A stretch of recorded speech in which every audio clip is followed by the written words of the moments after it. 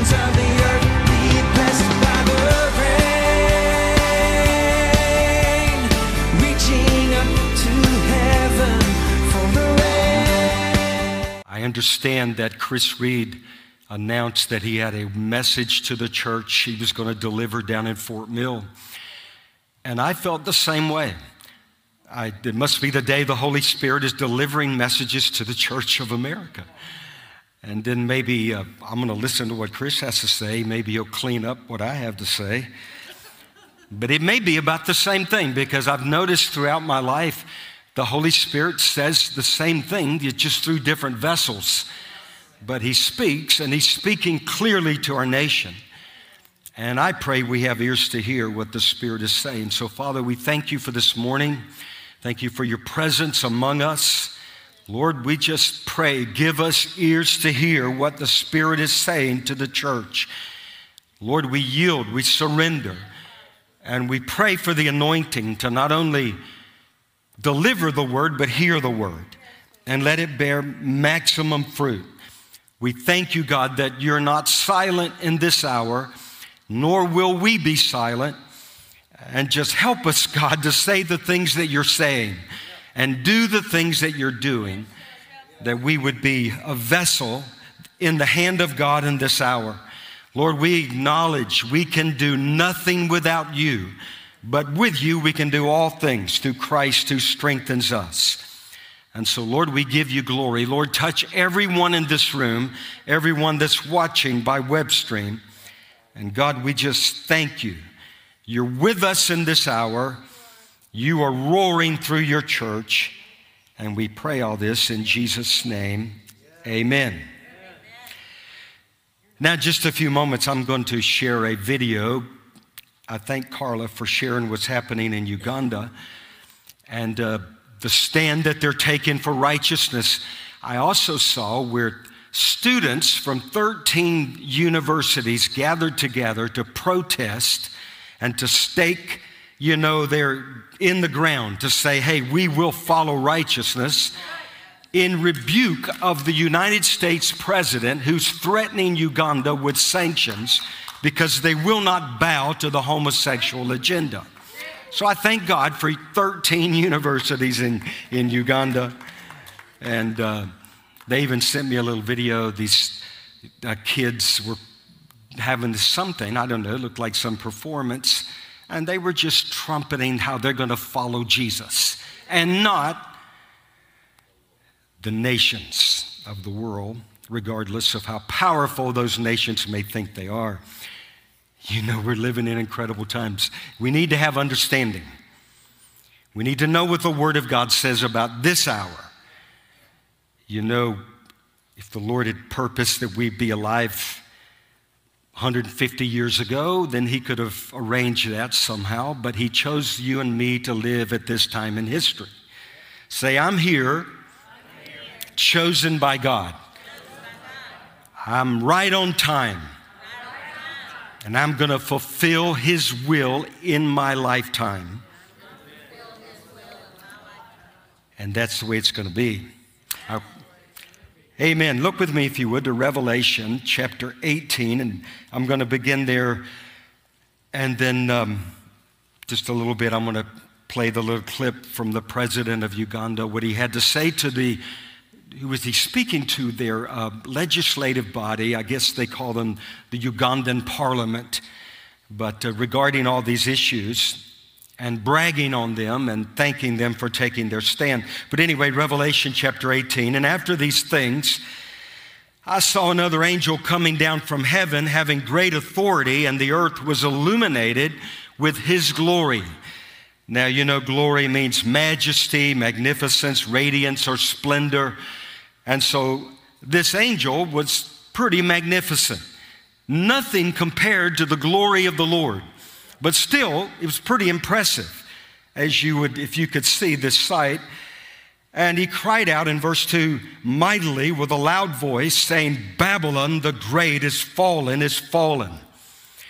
Now, when you see that twice, fallen, fallen, you know what that means? It's fallen. It's falling. But also it shows emphasis that it's going to come to pass. Remember that scripture in Isaiah, that he will keep him in perfect peace whose mind is stayed upon thee. Well, the word perfect is also the same word, peace. So he's really in that scripture saying he will keep him in peace, whose mind is stayed upon thee. So peace, that means peace. It's going to be pretty enforced. But fallen means to fall into ruins, to fall into a worsened state, to fall under siege, or to collapse.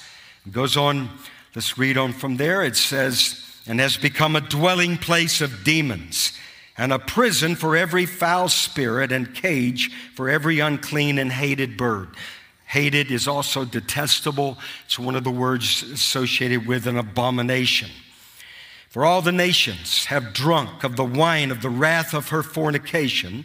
The kings of the earth have committed fornication with her, and the merchants of the earth have become rich through the abundance of her luxury.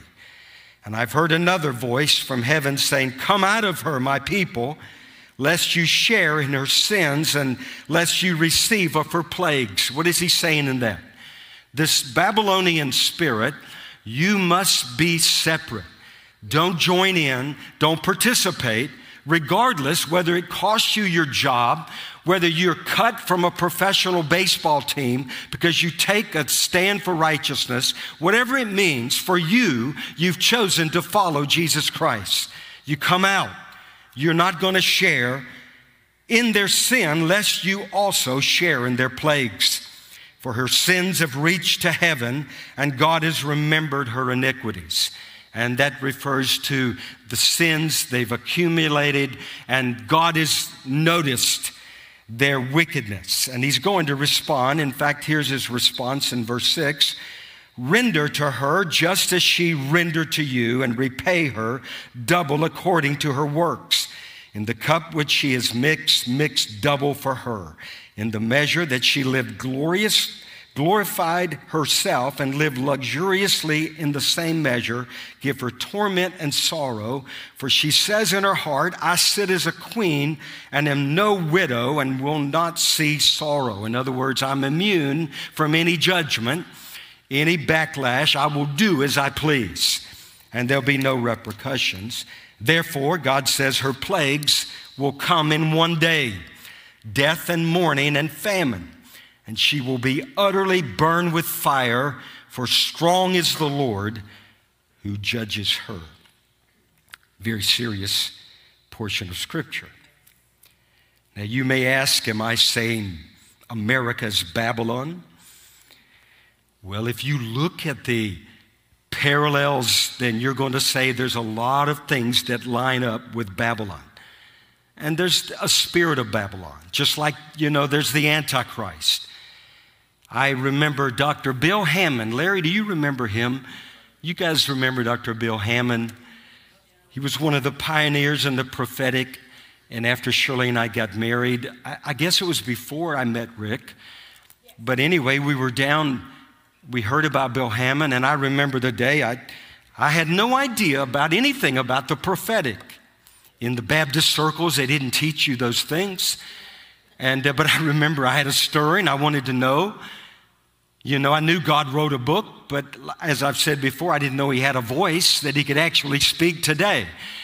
And I remember stepping over a line. I said, okay, God, I have no idea what all this prophetic stuff is, but I'm going to step over into this by faith.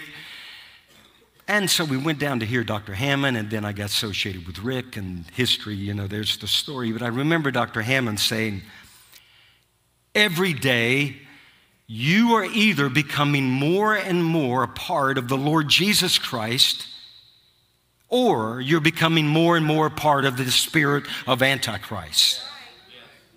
Now, that's been 20-something years ago, and I'm seeing that happening, and it's happening more and more, and we must be determined as to who we're going to serve in this hour. But I tell you, the modern day version, at least the spirit of Babylon, because there's going to be all kinds of different theological, I could care less about all those opinions. All I know is what I'm seeing, and what I'm seeing line up with the Scriptures. And we're living under a spirit of Babylon in this nation right now.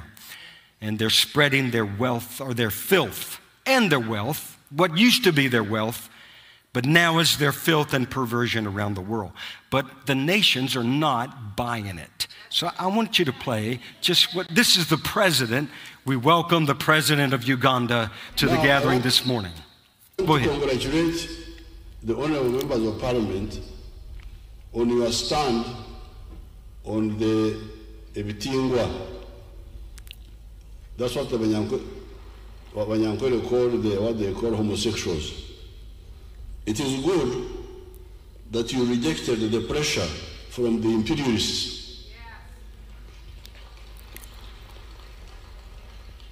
And this is what I told them. Whenever they come to me, I say, you please shut up.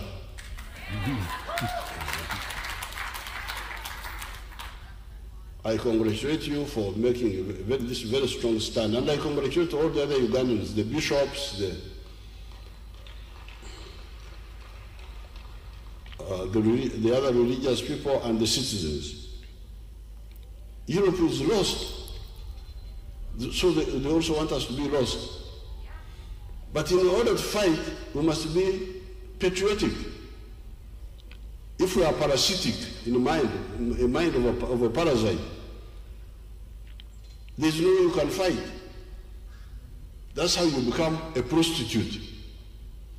Because you fear to sacrifice, you fear difficulties. Somebody says, I will give you money if you become a prostitute. Those who like easy life end up as prostitutes. And that's what they want us to be. They want Africa to be prostitutes. Do what we don't believe in because we want money. Well, praise the Lord for the president of Uganda. And I've not met him, but I want to meet him. And I don't know if he listens to Grace Radio or not on Wednesdays in Uganda, but maybe he does. I want to read a couple things. So I've got a plate. I've got somewhere we got to go this morning. Is that okay? Can we go there? And but I want to read a little bit from a book, and then I'm read from it later on. But it's The Letter to the American Church by Eric Metaxas, if you heard of him. And he's speaking about how, remember the Frenchman that made the statement, America is great because America is good. And if America ever ceases to be good, it will cease to be great. You remember that statement. Now, if you Google that, they've already rigged it where they will say this was not a true statement by that Frenchman. But that's what Google is doing in this hour. They want to undermine everything. And this is just what's happening in our midst. But here's what he said. It is for good or ill that America plays an inescapably central role in the world, to which, if that central role has been used for good and for God's purposes, it has everything to do with the churches. So if America is in any way exceptional, it has nothing to do with the blood that runs through Americans' veins, but everything to do with the blood shed for us on Calvary. America has led the world in making religious liberty paramount. In America, it was the churches that helped encourage, create, and sustain a culture of liberty. We should underscore the idea that the centrality of our nation in the world does not mean that we are intrinsically exceptional, but rather that God has sovereignly chosen us to hold the torch of liberty for all the world, and that the church is central to our doing this. So the idea that he has charged us with this most solemn duty should make us tremble. Nevertheless, we must carry out that duty in a way that is opposite of pride and that is meant to be an invitation to all shores. We must also remind ourselves that when God chooses anyone, whether a nation or an individual, then they have a fearsome responsibility. The American church is to stand against the evils and deception of this present darkness, and we better be sure we understand what is required of us, and had better make sure we do all that is possible to fulfill our charge. Now go with me, if you would, to Revelation chapter 21. And just 2 verses, and then we'll get into the meat of the message that I feel like he's put on my heart. This has been one of those messages, it's been simmering, you know what I'm talking about. It's kind of brewing. I didn't know exactly when to bring it forth. I was going to speak on this last week, and I said, no, I want Richard and Kimberly standing behind me when I share this. Because anyway, I want all the people I can to stand behind me and with me, but I know you're with me. And God is with me. If God be for me, who can be against me? But notice in verse 7, he says, he who overcomes. Just say that. Say, I am an overcomer. I am an overcomer. So he who overcomes shall inherit all things. Remember, Jesus said, what does it profit a man if he gains the whole world, but he loses his soul? And what will a man give in exchange for his soul? I was really touched by the Toronto Blue Jay pitcher who took a stand. He just believes in marriage, believes in male and female, and the Toronto Blue Jays cut him. And you know how much money he lost because of his stand. His lifelong dream to be a major league pitcher. But because he believes in traditional marriage and believes that there are men and women, then he lost his opportunity. But I would tell him that he's gained eternity. Because if you lose the whole world, but you gain your soul, you've gained it all. And so let's read the rest of that verse. He who overcomes shall inherit all things, and I will be his God, and he shall be my son. But the cowardly, the unbelieving, abominable, murderers, sexually immoral, sorcerers, idolaters, and all liars, say all liars, shall have their part in the lake which burns with fire and brimstone, which is the second death. Now, the title of this message is Cowards Amidst Culture Wars. And we're living in the midst of culture wars. That's just one definition. I believe we're in the midst of World War III. There's a spiritual battle, most of all, that you and I are engaged in. We know that ultimately we wrestle not against flesh and blood, but these wars are being played out with flesh and blood. Those who are participating, you're either going to be part of the Antichrist system or you're going to be part of the Lord Jesus Christ and rule and reign in the midst of what is falling around us. Now, concerning the end of the age, remember Jesus said there will be wars and rumors of wars. Now, what we're seeing take place around us, I would to God that they were rumors. Anybody else? But the things we think are rumors, we find out, no, they're real wars. We had a couple here this past Sunday, and they were with us all week from the border. And he was a pastor in Del Rio, Texas. Now, I've been hearing how Chinese young men are coming into our nation. They're busing them in. And I thought, you hear some things, you don't know what all to believe. Well, he's living on the border, and he told us firsthand, no, it's true. Every day through Del Rio, Texas, there are 12 to 15 buses. They bus them over the border, and they bus them throughout the United States. So anyway, it's good when you hear, it's not good, but it's good when you hear these things, that they're not just rumors. They're real wars that we're living in. And we're going to have to be on our guard and be awake. Say, I am awake. And they're real wars that affect our children, our country, and our culture. And to live in this hour, it's a great honor. How many of you know that? If you don't know that, I'm going to remind you of it. It is a great honor. You have been chosen for this hour. I wrote a book back in 2009. The times to come have come, hope and help in troubled times. And I knew I was supposed to write it. Well, that book is for today, but the main thrust, the main message was that you've been chosen for this hour. And you and I have been chosen. But if you've been chosen, much that is given to you only means there's much that is required. So we must be overcomers. You can't just say you believe that and quote it. You got to live it. You got to walk it out. And to be an overcomer, there's certain things you have to avoid today. So are you guys with me? Everybody's wide awake. Here's some things we must avoid. Number one, we must not faint or grow weary. Did you hear that? Daniel chapter 11, verse 25, referring to this beast system, and which is part of the spirit of Antichrist. And he said this, he said that he shall speak pompous words against the Most High. Is there a spirit speaking blasphemy today against the Most High? Was it the Los Angeles Dodgers that are going to celebrate Pride Month? And they have this group whose motto is, go and sin some more. That's blasphemy. And yet the Dodgers are welcoming them in as a blasphemic statement against what Jesus said, go and sin no more.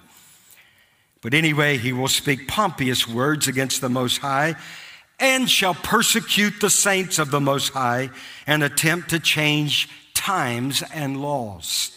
All these things are happening, but now that particular place, the word persecute, how many of you know what it means? It means to wear out the saints. Wear them out. Any of you felt like there is some strategy to wear you out, to overwhelm you so that you will just give up? Throw in the towel, give up. Now, we're not tempted to join, but some people may be. Why fight them? Because it seems like evil is advancing and everywhere you turn. But we're not going to give up. We're not going to throw in the towel. Another thing is, they're just trying to drive you mad, to make you feel like there's, it's just inevitable. Well, what is inevitable is what God has said is inevitable. His kingdom is inevitable. It is that which is certain. Everything else is being shaken. Now, in these days in which we're living, we got to remember, and I've said this, but I'm reminding myself, and I want you to know this message is for me as well as for whoever. You understand that? In the early days, man, I would preach myself under conviction, and I would say, God, that was for me. And this message is for me, it's for us. I mean, we're the choir. We agree with all these things, but we're going to shout, we're going to blow the trumpet while we can. But we must remember that the wrath of man will never produce the righteousness of God. Our part is to proclaim the gospel and let our little light shine before men, that they may see our good works and glorify our Father which is in heaven. But as Galatians reminds us, we cannot grow weary in well-doing. You're going to be tempted. The media, there is an assault to wear you out. And you've got to stand on the word, stay together, don't become isolated.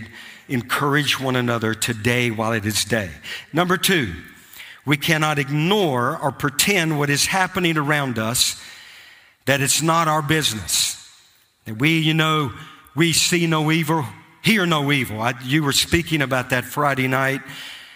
We're not those who's buried our heads into the sand.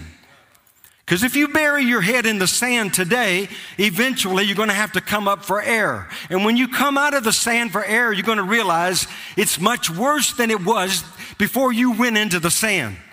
You can't stay there forever. You got to come up. You got to live. We're in the world. We're just definitely not of it.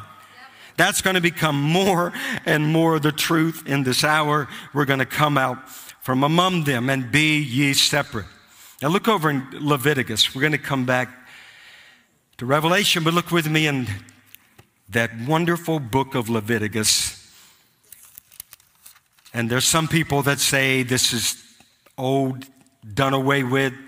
No, whatever was written beforehand was written for our example, on whom the ends of the ages have come. That's what the scripture says. All right. Revelation 18, verse 20, moreover, you shall not lie carnally with your neighbor's wife to defile her with her, or defile yourself with her. You shall not let any of your descendants pass through the fire, and for to Molech, nor shall you profane the name of your God. I am the Lord. You shall not lie with a male as with a woman. It is an abomination.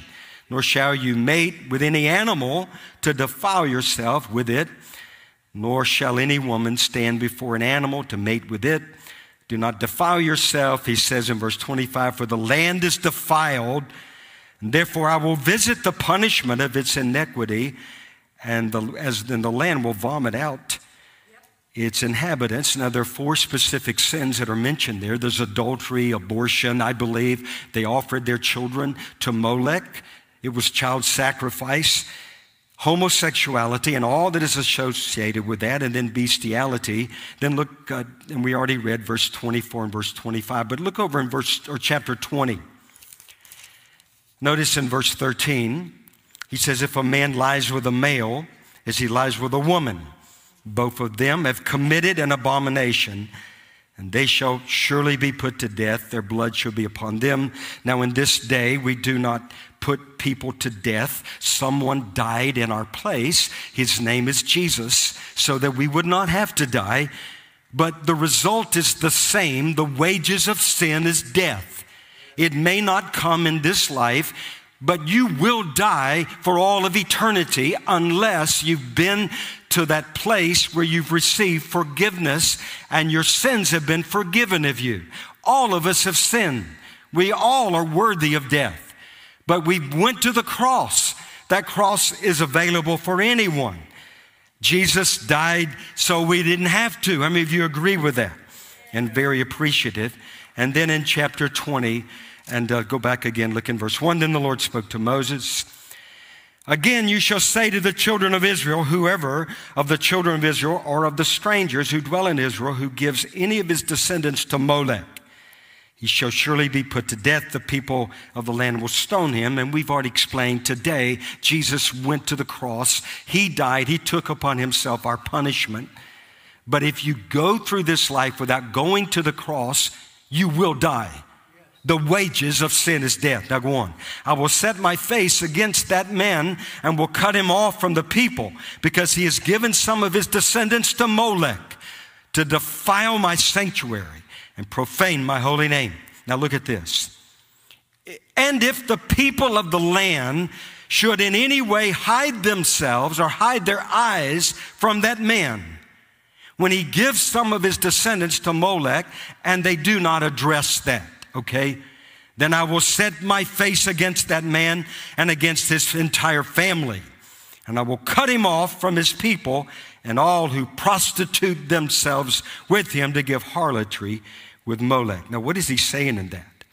He's saying if we hide our eyes, if we cover up and we pretend that what's happening is not really happening on our watch, then God will hold us accountable, because we chose not to pay any attention. We went to bury our head in the sand, or we became a part of a religion that really is not New Testament Christianity. We are to resist the devil. We draw near to God. We resist the devil. People will go to heaven or hell depending on whether we go to battle on their behalf, whether we fight for them, and whether we continue to proclaim the gospel regardless of the cost. So you understand what I'm saying? They cover their eyes. That's not really happening. No, it's really happening. And God said, I'll hold you accountable because you chose not to get involved. And then number 3, we cannot take the position that someone else will do it. Just sit back. I've thought that myself. And you know who the somebody else's are? Look at somebody, look next to you. Say, you're the somebody else. Say it again. You're the somebody else, and I'm the somebody else.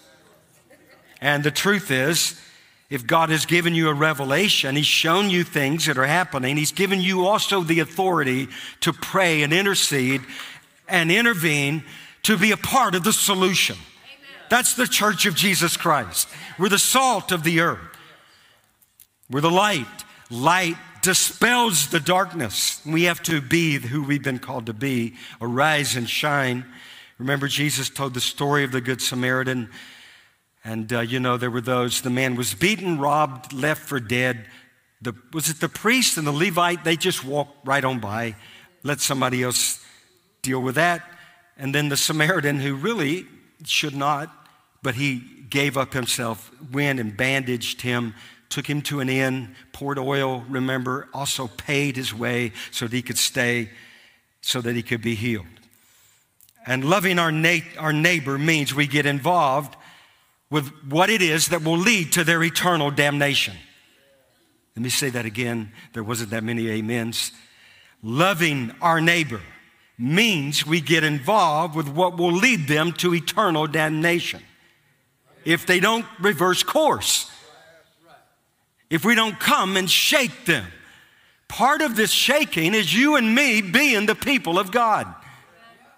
Just trumpeting the truth, because it's the truth that still sets men and women free. And then number 4, we can't give up before victory comes. 2 Kings chapter 3, remember God's people were battling the Syrians, and the king was told to strike the Syrians at Aphek till you've destroyed them. And so Elisha told the king to strike the ground. You remember how many times did he strike the ground? 3 times. He gave up. He quit. Elisha rebuked the king. He said, you should have struck the ground 5 or 6 times, because if you would have destroyed them. You would have won your victory, but they fell short. I wonder how many times, and I wonder if there will be a day where we will see how close we were to victory in some area, some battle that we were facing, but we gave up. We stopped just short of the finish line. Listen, Jesus has already crossed the finish line. You and I can finish it too, because greater is he that's in us than he that's in the world. We can complete what he started. He will complete it, but we can walk it out by faith, believing that he's with us. And we don't have to fall short. We don't have to quit. We don't have to drop out. There are many that are not dropping out in this hour. We're hearing the stories, the testimonies. They're losing it all, but they're gaining all and far beyond what they will ever lose. It is no fool to give up what he can't keep in this life to gain what he'll never lose for the life to come. And then we can't allow, listen to this, the abominable to become acceptable. Revelation 21:8 says there's all of these abominations shall have their part in the lake which burns with fire. Abominable, defined, means detestable, loathsome, horrendous. In the Bible, the word abomination means deplorable, repugnant, corrupt, and deprived. In the Amplified Bible, the word abominable means those who are devoid of character and personal integrity, and who practice or they tolerate immorality. They tolerate what God doesn't tolerate. They call holy what God calls evil. The church, the priests, they were to define before the people that which was holy from that which was unholy. And God would hold them accountable if they lowered that standard. They were to keep the line. They were to hold the course. Now, what else does God define as an abomination in the Bible? This could be the message, but we won't do that. It's just a part. Proverbs 6, a proud look today and this entire month. There are those that are boasting in their pride, the pride of their rebellion against God. Pride goeth before destruction.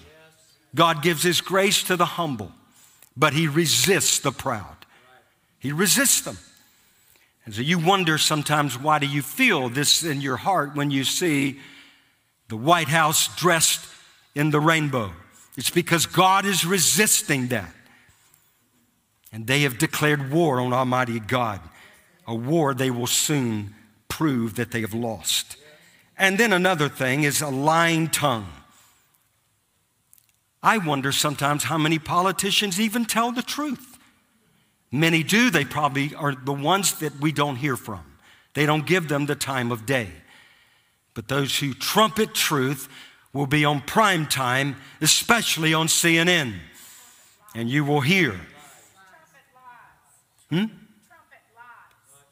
You said the other thing. They don't trumpet truth. They don't trumpet truth. Right, they trumpet lies. They trumpet lies. I said that? Well, thank you for correcting me. You know what I mean. You know what I mean. I'm into this. I'm going to finish with the grace of God. Okay, they trumpet lies. Those who trumpet the truth are silenced, censored, shunned. Shh, don't say that. You will lose your job if you say what is everybody knows is the truth, so that the condition of lies will continue. Thank you. And then hands that shed innocent blood. It's happening every day in America in more ways than we know.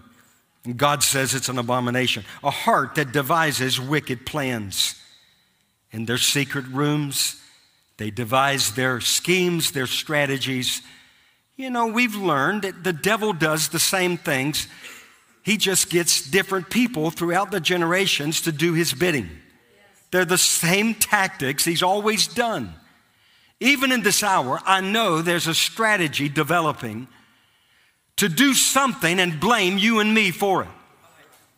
It goes way back to Emperor Nero. He thought, how am I going to get rid of these Christians? So he burns the city down. And he said, hey, this is the group responsible. And he released persecution, some of which history is some of the worst persecution in all of history. He does these false flags events. People say they're conspiracy. No, it's in the Bible. It's a strategy of hell. Beware. Beware. And then feet that are swift to run to evil. And they're drawn. They want to show up in the streets. Regardless, there's something evil. I'm going to get in on it. There are many like that. And then a false witness who speaks lies. So he repeats that twice. Must be pretty serious in God's eyes, the matter of telling the lies versus telling the truth. It's truth that leads people into freedom. It's lies that lead them into tyranny and bondage. And then one, now this is among the abomination, one who sows discord among brethren. They create suspicion and ultimate division. They're the ones that say, did you know? Did you hear? And they create division among the brethren. God says that's an abomination. Now, there are others in the Bible. Now, stay with me. Hear me out. Don't turn it off yet. But I'm just going to go through them in the Bible because I'm commissioned to preach the word. Leviticus 18:22, you shall not lie with a male as with a woman. It is an abomination. Leviticus 20, if a man lies with a male as with a woman, both of them have committed an abomination, their blood is upon them. Deuteronomy 25, a woman shall not wear a man's garment, nor shall a man put on a woman's garment. For whoever does these things is an abomination to the Lord your God. Proverbs 12, lying lips are an abomination to the Lord, regardless of what house they come from. But those who act faithfully are his delight. He who justifies, Proverbs 17, the wicked and condemn or indicts the righteous, both of them are an abomination to God. Everyone who is arrogant in heart is an abomination to the Lord. Be assured, he will not go unpunished. Proverbs 15, the thoughts of the wicked are an abomination to God. Romans 1, for this reason God gave them up to a dishonorable passions. For their women exchange natural relations for those that are contrary to nature. And the men likewise gave up natural relations with women and were consumed with their passion one for another. men committing shameless acts with men and receiving in themselves the due penalty for their error. And he said to them in Luke 16, Jesus, you are those who justify yourselves before men, but God knows your hearts, for what is exalted among men is an abomination in the sight of God. He goes on, Deuteronomy 25, everybody's quiet. And all who act dishonestly are an abomination to the Lord our God. It's hard this day to run a business standing and holding that integrity, that banner of integrity, but I'm telling you, it will bear eternal fruit if you do. Proverbs 13, to turn away from evil is an abomination to the fool. Jeremiah 7, he was addressing those who went to church on Sundays. They called themselves that they were of God, they were of the house of God, but he said, and then they come and they stand before me in this house, which is called by my name, and they say, we're delivered. They say, I belong to him. Only they go out the doors to do all the things that are an abomination to me. 1 Corinthians 6:9, do you not know that the unrighteous will not inherit the kingdom of God? Do not be deceived, neither the sexual immoral, nor idolaters, nor adulterers, nor men who practice homosexuality. Ezekiel 16, Son of man, make known to Jerusalem her abominations. And that's saying, make known to America her abominations. That's our job, to announce it. We just agree with what God said is sin. Sin is sin. And the wages of sin is still death. But the gift of God is eternal life through Christ Jesus. There is an answer. There's hope. Revelation 18, for the people of the land who were before you did all these abominations, so that the land became unclean. Sin in the land affects the land. And because of all your abominations, I will do with you what I have never done before, God says, nor will I ever do again. Eventually, God will arise and address the darkness. Proverbs 16, it is an abomination to kings to do evil, for their throne was to be established for righteousness. Did you hear that? It's an abomination for a president to do evil. For your throne was established to bring forth righteousness. Ezekiel 9, and the Lord said to him, pass through the city, and this is what we did Friday night, through Jerusalem, and put a mark on the foreheads of the men who sigh and groan over all the abominations that are committed in the land. God's marking those right now that are crying out to God. They've not joined with the abominations. Their heart is grieved. Like righteous Lot, they're grieved in their spirit for what is happening. Revelation 17, the woman was arrayed in purple and scarlet and adorned with gold and jewels and pearls, holding in her hand a golden cup full of abominations and the impurities of her sexual immorality, and on her forehead was written the name, the mystery, Babylon the great mother of prostitutes and mother of abominations, or the earth's abominations. Now, you know, I know there are those that are caught up in this grip of homosexuality and all of these sexual perversions. How many of you know there's an answer? There's an escape. There's a way out. You don't have to live under that bondage. Jesus Christ came to set captives free. He didn't come to condemn the world. He came to those who were living under condemnation because of sin, but he came to set those under condemnation free so that they would be loosed out of the condemnation and be granted forgiveness and live life eternal. To be justified means to live just as if you've never sinned, regardless of what you've done, what degree of depravity you say you've fallen into. God's grace is greater. His love is more, bigger, stronger. And God so loves the world that he gave his only begotten son. You can be forgiven. We welcome you here. There is love for you here. There's forgiveness. There's salvation. There's deliverance. Jesus shed his blood for you. And that's what the world is looking for. Now, number 6, just a couple more. We cannot become what Revelation 21 refers to, and that is a coward. We cannot become cowards and shrink back. Let me read again from this. This man, Eric, in this book, Letter to the American Church, he quotes Dietrich Bonhoeffer. And we've heard this. Now you go to Google it. It says exactly what I knew it would say, but he really didn't say it. They have a way of discrediting the truth and trumpeting the lies. That is the system we live in. So you have to discern. Follow him and he'll lead you into all truth. Amen. All truth. But he said, silence in the face of evil is evil. Not to speak is to speak. Not to act is to act. God will not hold us guiltless. He goes on. Can it really be God's will that his children be silent at a time like this, decrying the cowardice that masquerades as godly meekness? And he goes on, he says, it is an unbiblical faith that's based on what Bonhoeffer called a cheap grace that has sapped the spiritual vitality of millions of Americans, paying lip service to an evangelism that shrinks back from combating the evils of our time. And then he goes on, and there's so much in this book, but he speaks about some of those evils. He says, silence is not an option.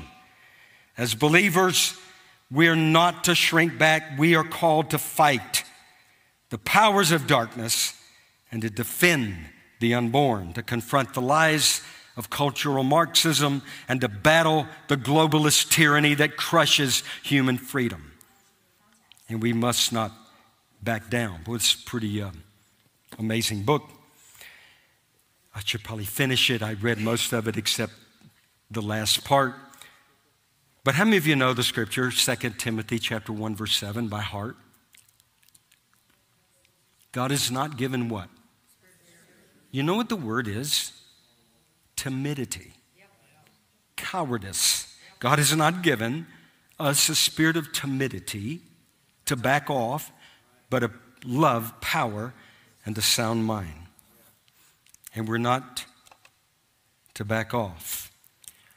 I remember hearing a story many years ago, young in ministry, and it was the story of Alexander the Great. He lived back in 356 BC, died in 323 BC, the age of 32, something like that.